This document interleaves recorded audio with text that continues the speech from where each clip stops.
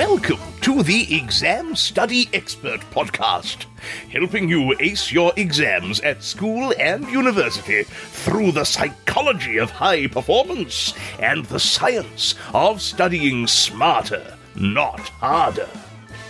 It's my pleasure to introduce your host, the Cambridge-trained memory psychologist and exam success coach, William Wadsworth. It's way more efficient. So for any students who are listening, and if you already are getting A's and you feel like you're doing fine, think about how you can actually get that A in half the time and use the rest of your time for other much more fun things. That was today's guest, Dr. Veronica Yan, who beautifully explains how studying smarter is not only about improving your grade, it can also be about, if your grades are already good, helping you get those results with less study time. That's really at the heart of what we've been trying to do in Learning Science season here on the Exam Study Expert podcast. Because over the last few weeks, we've been talking all about finding smarter ways to learn your stuff so you can get the best results possible in the least amount of study time. Today's guest brings us towards the end of the season, and it's a really exciting conversation because we've got Dr. Veronica Yan here with us today, whose expertise really could not be a more perfect fit for the Exam Study Expert podcast and my own philosophies on studying smart.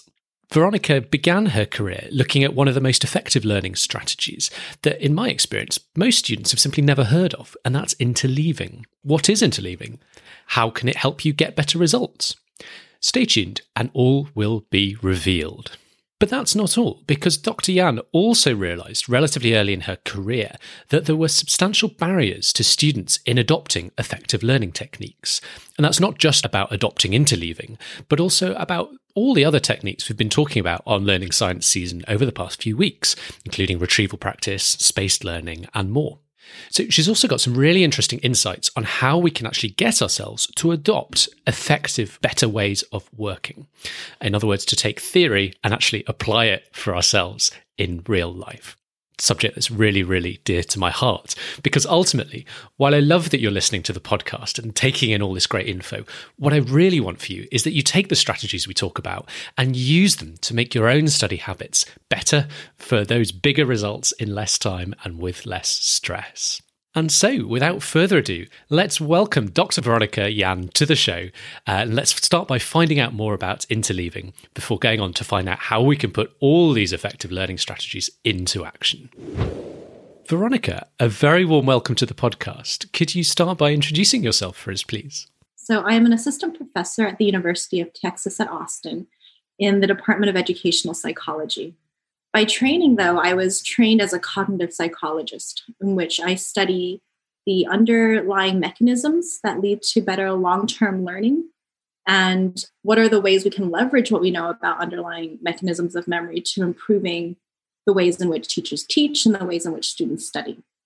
As I was engaging in this kind of research, what I started to recognize is that there's another barrier to effective self-regulated learning. And that's the fact that, in fact, really effective long-term learning requires learning in ways that are quite difficult, learning in ways that may lead you to make more mistakes, learning in ways that might make it feel like learning is happening more slowly. So then what I became really interested in, well, how do we get over that mental barrier? So I sought additional training in a social psychology lab where we focused on beliefs about difficulty and how these beliefs might influence how we interpret that experience of difficulty in the process of learning. And what I really want to do is shift people from this belief that difficulty is a signal of impossibility and towards an understanding that difficulty is in fact integral to the very process of learning. And so that's what I'm doing now in educational psychology, really trying to combine the cognitive and the social fields and what we know from each of those different sides of research in bringing it to bear upon how do we improve educational practices. On the more personal side, my own educational journey has taken me across a few different continents. So I did most of my schooling, primary and secondary schooling in Hong Kong. But in Hong Kong, back before 1997, I moved to Hong Kong prior to that. Hong Kong was actually a British colony. And so rather than attending a local Hong Kong school because I didn't speak the local language at the time. Actually, I still don't because I don't speak Cantonese. I ended up attending a British school the whole way through, right up until, 13th grade. And then I hopped over to the UK to study for undergrad before then popping over to America, where I've now landed myself for graduate school, postdoc, and now as a professor. What a wonderful story. I'd be fascinated to dive into, quite a few of those things that you touched on just now. One of the things I was keen to start with, if it's all right, is diving into a specific topic I know you've done a bit of research on in years gone by, and that's interleaving. What do we mean by interleaving? Interleaving is one of these really interesting, actually quite counterintuitive ways of studying. So let's say you need to study. Let's say you're studying for your biology exam and you have several different concepts that gets covered as part of this exam, just as any exam has multiple different things. The way in which we oftentimes study is we think to ourselves, well, let's go chronologically. Let's go one thing at a time. The way we teach is also one thing at a time. And oftentimes we say, well, I'm really going to focus on this concept and make sure I get it first before I move on to the next. And that's what we mean by blocking your study by concept. Interleaving, on the other hand, is this idea that actually, if you mix up the study, go back and forth between these related topics, that can actually lead to better learning. And it feels very counterintuitive because it feels less organized. It feels more difficult. You don't feel like you're on a roll with your learning quite as much. You keep finding yourself having to, step back, remind yourself of what happened before. It takes a little bit more effort to re-engage yourself with the concept again after you come back to it, having turned your attention to something else. But interleaving, because it actually forces you to take that step back, to reload, remind yourself, because it then allows you to also juxtapose possibly confusable concepts so that you can see the critical differences between them and understand broader connections and how they actually relate to the bigger picture.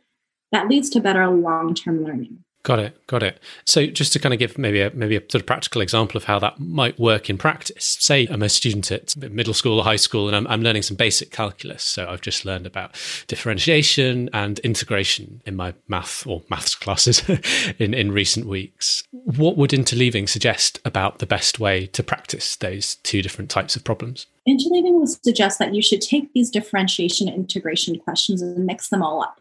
And this might take just a little extra work because chances are what you have in the back of the chapters of your book is just all the differentiation questions together and all the integration questions together. Just throw them in a big pot and mix them up. Nice. And you were mentioning this may feel harder at first, but it can lead to much sort of faster and more durable learning. What do we know about the kind of mechanisms of how that works? What is it about interleaving and mixing up those two different kinds of problems? What's going on in the brain, I suppose, that helps us learn more effectively, even though it's feeling more confusing perhaps at first? That's an excellent question. Right, because it's not just, because it's confusing, therefore it's better. We never say that, just make things challenging or difficult for the sake of making things challenging or difficult. So it's really important to focus on what processes are going on. And with interleaving, the research really points to two broad types of processes. One that is based upon what you're paying attention to, so that we have these attention-based theories, as well as then next memory-based theories. So let me take each one at a time, starting with the attention-based theories, because attention is encoding. That's what happens at the very first stage of learning. What are you even paying attention to? Now, when we have lots of different complex concepts, oftentimes the very first challenge for a student is to even be able to know what to pay attention to. When we're learning various concepts, there are more surfacey features that may be irrelevant to actually a deeper understanding of the concept, and then more structural, deeper ways of understanding what we are trying to learn based on the examples that we're studying from. And so what interleaving does is, because you're intermixing the study or the practice of related or confusable concepts, going back and forth really helps you identify what are the critical features. What are the critical features that not only tie one concept together, but differentiate one concept from the other concepts? Because if you think about it, in the real world, what you're going to need on the final exam is that the first thing you have to do is even recognize what the question is asking. What have I learned is applicable? And so that first piece is discrimination, classification. What interleaving does is it draws your attention to those pieces, to the critical features. So you become quite good at, in that sort of differentiation integration example, you become quite good at recognizing, oh yeah, this is an integration question. This is the technique I'm going to need for this particular kind of problem. Absolutely. So we know, for example, that exams tend to be interleaved. It's kind of all of this concept from whatever unit mixed up together. Yeah. But the other thing is we know that life comes at you interleaved. Let's say you're going to become an engineer and you know that for these projects that you do, you have to draw on all of the different maths concepts that you've learned. Well, with a project, you don't know exactly what order those math problems are going to come at you. They just come at you in the order that's necessary. Yeah. So if you practice an interleaved way, you're not only going to get better at recognizing one, you're going to essentially get that practice. When do I need to use what problem and why? And you also mentioned there were some memory-based aspects to interleaving as well. Yeah. So the second part is less concerned with the fact that we're juxtaposing similar or confusable concepts and more about the very fact that we're having to constantly go back to the same concept after turning our attention away from it. And so what we know from spacing is that when you have to go back and remind yourself and retrieve from memory something that you had learned or done previously, that's going to be really good for strengthening that learning. So we know that retrieval, the very act of retrieving from memory, is a memory modifier. It strengthens what you retrieve. And interleaving gives you a lot of opportunities for doing that.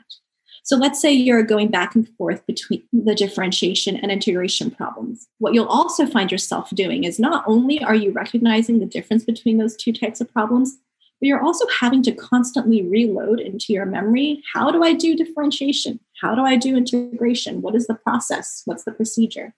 And so by constantly having to reload it into your mind, you're also strengthening just your knowledge of how to do that formula or how to approach that type of question. Absolutely. I was actually in a school a week or two ago, and we were talking about interleaving, and I'd just done a bit of a presentation, and we were doing some Q&A, and one of the questions coming back from the teachers was, they were quite interested in this idea of interleaving, and it wasn't new to them, but one thing that was perhaps proving a little bit confusing was how far to stretch the idea of interleaving. So, we've been talking about this concrete example of math problems, differentiation, integration. You can see how that might apply to lots of different kinds of math problems, or problems in physics or chemistry.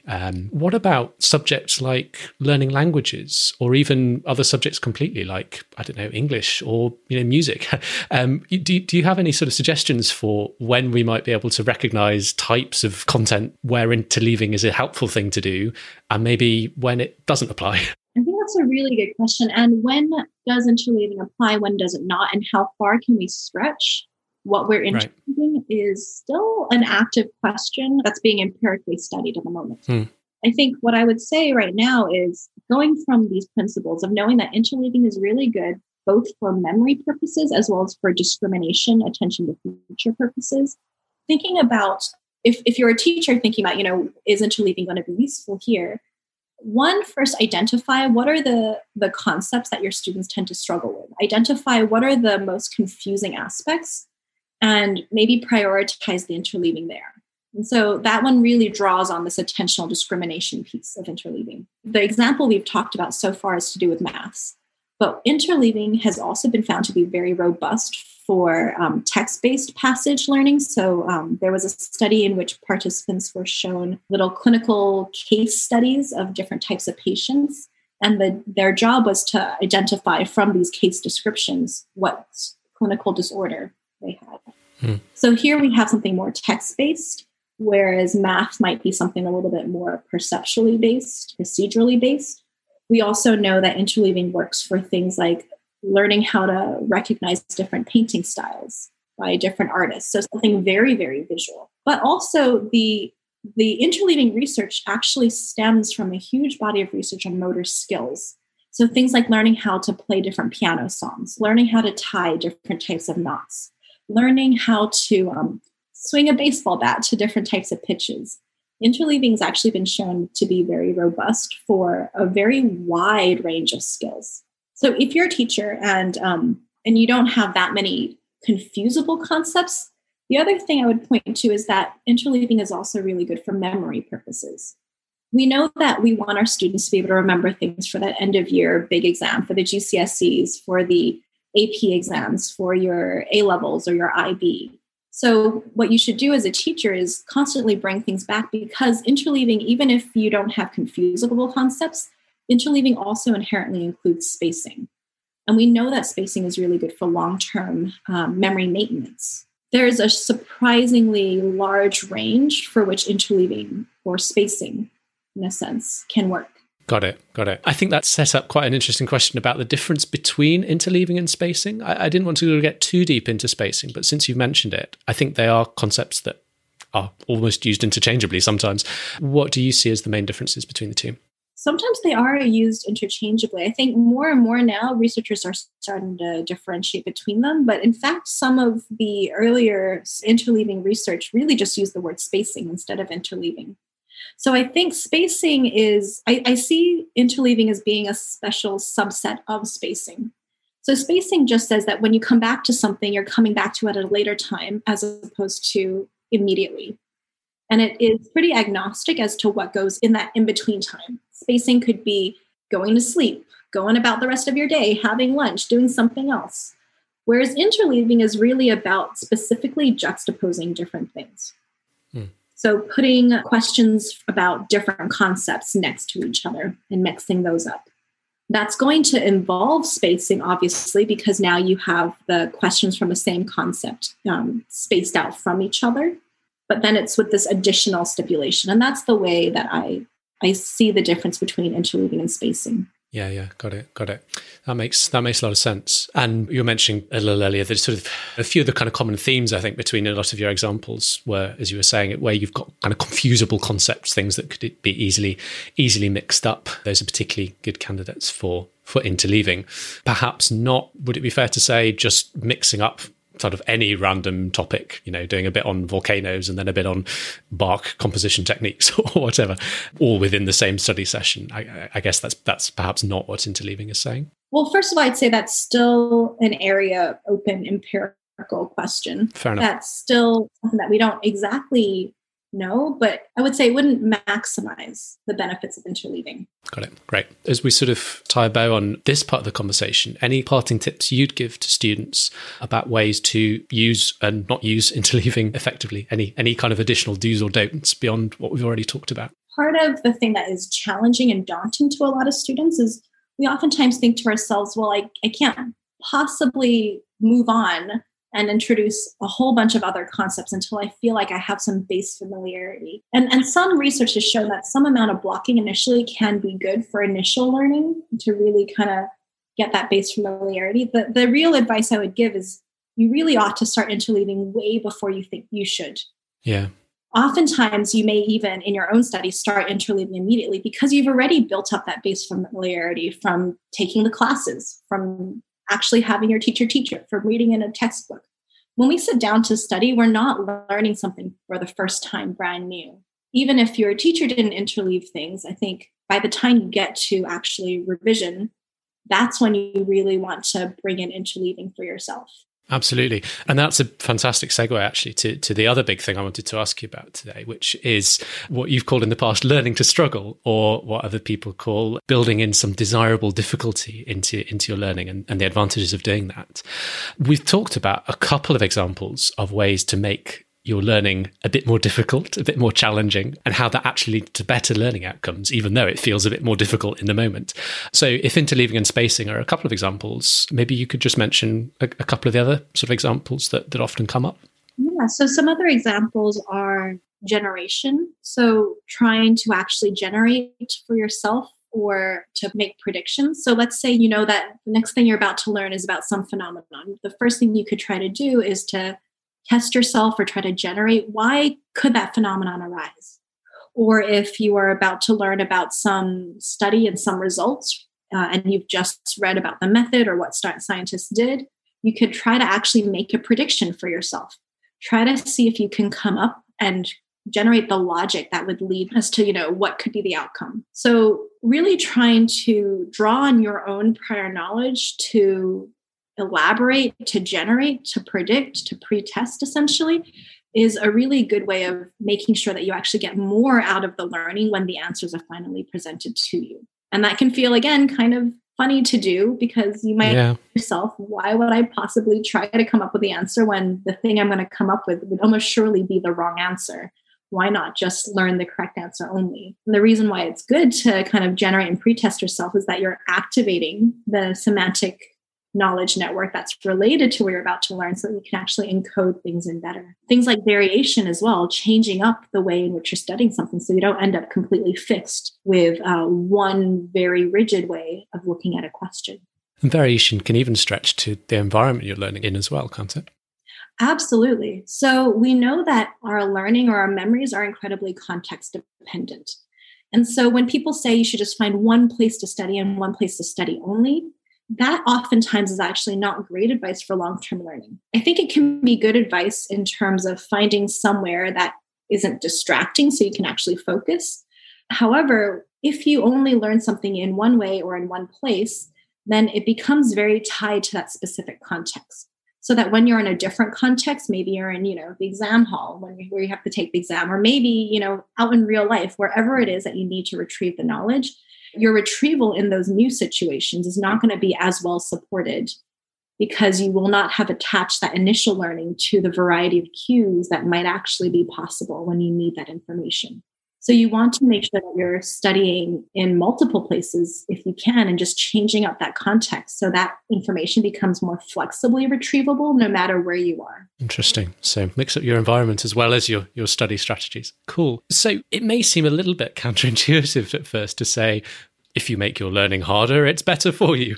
You get better results. What's your kind of overall take on why learning to struggle or learning to incorporate some desirable difficulty is so important and so helpful when we're studying? So there's two types of struggle, right? There's struggle that's unproductive. There's struggle because this is really just so out of my reach that this is presented in such a confusing way that I can't even focus on what are the things I'm supposed to learn. So there are truly difficulties out there that aren't helpful. A really stupid example that I like to use is, imagine you're trying to learn Latin while doing handstands and juggling balls with your feet. But there's nothing about doing handstands and juggling balls with your feet that actually help you with learning Latin.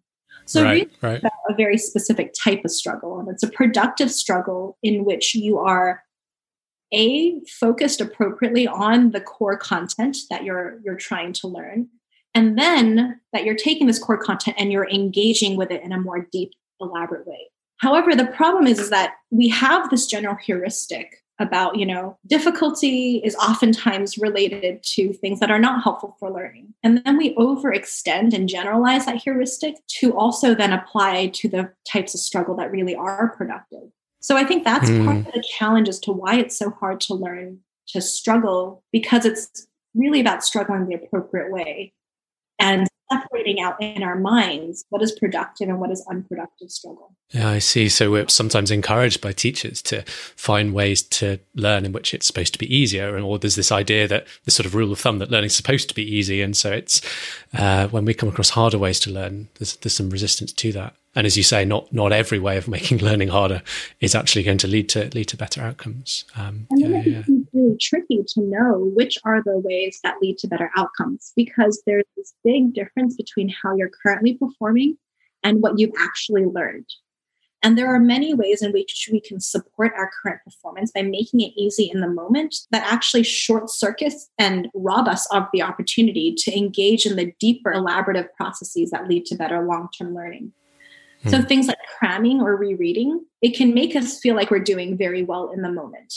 That after a crazy cram sesh, you feel like you've got lots of information right on the tip of your mind and that you can do well. And we oftentimes take how it feels at the end of our study session as the proxy for how it'll feel later. And what we oftentimes fail to account for is that how it feels now may be very different from how it feels later. I know here in America, a lot of teachers are focused on this idea of evidence, using the data from the students. And I just want to caution both teachers, students, and parents that it really depends on what you consider the data that you're making your decision on. If you're basing it on the data that after I just blocked 100 questions of the exact same concept that I'm doing really, really well, that's really not good data. You've done well because in those 100 questions, you didn't have to think about the problem. You just had to plug and play. And so that would be an example of data that you might be basing your judgments on as to, how someone is learning, but be a really poor, unreliable index of how they actually are learning. I think it's a really good point to bear in mind. You've sort of spoken to some of the challenges involved in starting to study with desirable difficulties or, learning to struggle productively. As you were saying in your introduction, I know some of your kind of thinking in recent years has been, well, okay, how can we overcome these challenges? How can we draw on different disciplines and actually start to convince ourselves, students, that we should be adopting some of these strategies that we know to work, based on the evidence from cognitive psychologists like yourself, but sometimes might not feel like they're working when we first start to use them. What do we know about the answers to that challenge? What are the ways forward? I think in part, a lot of the cognitive research so far has been so focused on words like productive failure, productive struggle, desirable difficulties. I wonder if the next challenge is really a branding issue, because another thing about it is these are actually much more engaging, interesting ways of studying compared to cracking a book open and just reading from page 1 to page 100. I think maybe one thing we need to do is to reframe how we think about this difficulty / struggle / failure, that it's really not difficulty, failure, or struggle, that it actually is something more enjoyably, productively challenging. I know when I'm talking to students about this stuff, I've got to come up with some phrasing of my own. I talk about the long way to study, which is things like rereading, versus the smart way to study, which is things like self-testing. It's way more efficient. You can get the same. So for any students who are listening, and if you already are getting A's and you feel like you're doing fine, think about how you can actually get that A in half the time and use the rest of your time for other much more fun things. Learn new things. Actually, it's we can focus and use all the time on what the core content of what we need to learn, or we can free a lot of that time up and go even further and find things that deepen our interest. Yeah. Other analogies I like to use is no one thinks about making it easy for video games or for exercise. Though there are clearly other domains in which we don't see just pure easiness as being a good sign. If you have just a very easy video game where you have no challenge at all to get through a level, that's called boring. I think a part of it is a rebranding challenge, but I think the other part of getting students kind of ready to use these types of strategies in their own learning is to normalize it. I think this is a place where teachers can play a really big role in just normalizing what is the way in which we study in this class. And if the students go through different classes with different teachers where just the normative way is to pretest, is to generate, is to elaborate, is to retrieve, is to make connections, then I think the students are going to be more able to internalize that and use that in their own time when they're going about their own studying. And so part of it is also just making these practices the natural go-to rather than the type of practice where you have to gather up your willpower to do. Yeah. Because what's going on in that normalization, you're also sort of building confidence in how to use these sorts of techniques effectively. And you're also building that kind of sense that even though it may feel like a bit harder work in the moment, I know this works. I know this has a payoff, and it might not be an immediate payoff in an hour's time. It might be a payoff in 2 or 3 weeks' time when I kind of reach back, and rather than having forgotten everything from those lessons, I'm like, actually, I remember stuff from those lessons. And to your point earlier about when you kind of gather the data on whether this stuff works, I think sometimes you do need a few weeks to pass before you really feel the effect and the difference from some of this stuff. Yeah. And I guess the other thing I sometimes tell students is, well, when do you want to be making your mistakes? Let's say there is a misconception that you have. Yeah. Do you want to wait until the exam where it's high stakes to surface that? Or do you want to actually do that earlier? Am I right in remembering that some of your sort of earlier work, you started out by trying to just, I suppose, tell students what worked, or perhaps show them the statistics on what worked, and just saying what works or just showing the stats on what works, that wasn't effective when it came to changing behavior? Just trying to explain to people why isn't so kind of like what we're doing right now, explaining to people. that didn't really work very well because a lot of people said, well, I'm just in the minority of the students for whom it doesn't work because I know me. And I think that really points to how compelling our own illusions of our own learning can be, especially when we're not focused at the right data point. When we're just focusing on, well, I know it works for me because it feels so much easier. I can answer questions immediately so well. But then people perhaps aren't focusing on what they actually are retaining longer term. The other challenge is that we never do A/B testing on ourselves. When we study a topic, we tend to study in one way. We don't say, well, I'm going to do half of this one way and half of this another way and then compare. And so anytime we do well or don't do well, we might just chalk it down to, well, this content was easier, or this content was harder this time, and not think about how it reflects on the way in which we practiced. That's fascinating. That's fascinating. So I suppose if we were to sort of wrap all this up, if you were giving a little pep talk, maybe to one of your own students at university, what might your kind of advice be based on all that we've talked about? How to actually get over the hump and start using more effective ways to learn in practice. So oftentimes I will ask my students, well, what are you currently doing? What are the ways in which you're currently studying? And a lot of students are trying to incorporate things like retrieval practice. So, for example, almost every student I talk to has used some form of flashcards. Oftentimes what's on those flashcards, however, on one side you have a concept, on the other side you have a definition. And so oftentimes people are trying to use things like retrieval practice. And then if they mix up the order of their flashcards, that would be them using interleaving. But oftentimes it's at a fairly shallow level, just staying at that surface level of what is the definition, which leads to fairly limited learning because you're not actually engaging the deeper elaboration, the application. So based on what they tell me, oftentimes I'll just give suggestions for augmenting what it is that they're already doing. So if you're using flashcards already, I would encourage them to say, make 2 random piles and take one card, like the top card from each pile, and then try to connect those two. Walk your way through how those 2 concepts could be connected or related. Or perhaps have a pile of scenarios and then a pile of concepts and draw 2 at random, put them together and say, well, how does this concept apply to this scenario? There are many ways in which we can actually make our learning more interesting and more engaging. So it's really thinking about, okay, what do I already do? How can I make this an even more engaging and efficient use of my time? I guess stick with it, even if it feels harder in the moment, believe that those payoffs are going to come. Yeah, no one is judging you except for you at this point. When you are doing your own study, the only person that sees your failures and that might ever possibly judge you is yourself. And so that's a piece that we have to recognize. And then once we recognize it, we can maybe try to let that go.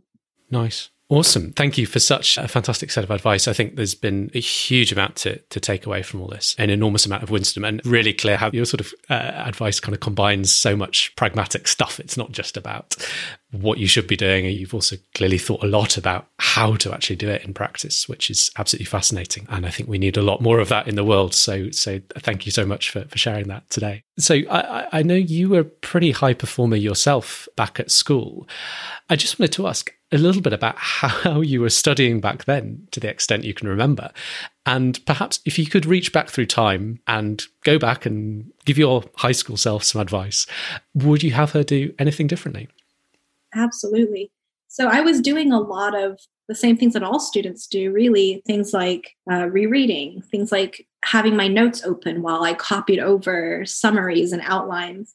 I think the one thing that really helped, ironically, was the fact that other people kept asking me to tutor them, or parents would ask me to tutor their kids. Oh, no way.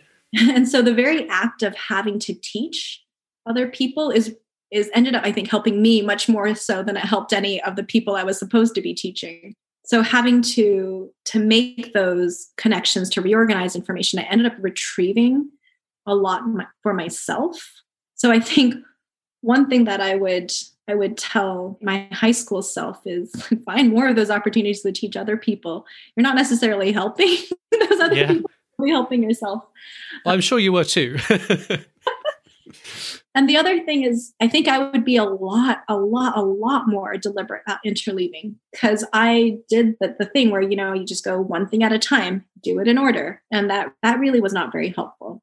I found that I couldn't do that in university. So in uni, the way in which the exam questions were written required me to synthesize and do a sort of it was almost like a grab bag of all the different concepts that I learned throughout the year. And so by virtue of those exams being almost like, I guess, real life interleaved, it forced me to match my study strategies, my revision strategies to those exam questions. And that really helped. And yet there's also many ways in which I could have just engaged far more retrieval. And I'm sure I would remembered more of what I learned in A-levels and uni. There's a lot that I've forgotten in the time in between. No, it's absolutely fascinating. Absolutely fascinating. And if you're listening and relating to any of your description of how you used to study, then maybe taking some notes on what your thoughts would be with the benefit of so much hindsight now. Veronica, thank you so much. Where can people find a bit more about you and perhaps follow your work and your research? My Twitter account is @EdScientists. And I also have a university professional webpage, which is sites.edb.utexas.edu/SLAM. The SLAM is the name of my lab, which is Science of Learning and Metacognition. And so you can find my list of what I'm currently doing, the people that I'm working with, as well as my publications on that website. I think most of my papers are downloadable as PDF directly from my website. But if there's ever anything that you want to read and you can't find online, just feel free to email me. And this is general advice for any paper that you find online that you're interested in. I think you'll find that most researchers are very, very happy just to email you a copy. That's really nice. And thank you so much. I'll include both the Twitter and your personal website in the show notes to make that nice and easy for anyone that wants to reach out, get in touch and follow you. Veronica, thank you so much once again. Thank you so much, William. This was so much fun. Thank you so much once again, Veronica. I have to say that's probably one of my all-time favourite episodes of the show. I really, really love that conversation. If you enjoyed it anywhere near as much as me, please do consider telling your friends about the show. I think you'll be doing them a great favour, and it's always good to have a few course mates owe you one. You never know how that favour might be repaid in the months and years to come. And finally, remember that if you want help putting any of what we've been talking about in Learning Science season or otherwise into practice in your own studies, most of what I do for a living is coaching students of all ages, all stages, in how to study smarter, not harder, and getting those effective learning strategies and effective study habits to work for you in practice.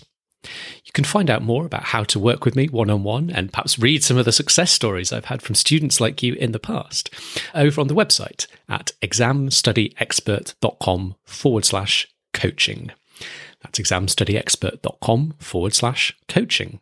For now, thanks ever so much for listening today. Remember to study smart, and I will look forward to seeing you next time. If you've got exams coming up, you can now get all of William's favourite tips and tricks to save you time and get you higher grades, all in one handy cheat sheet. Grab your copy at examstudyexpert.com/free tips. Thanks again for listening, and see you soon.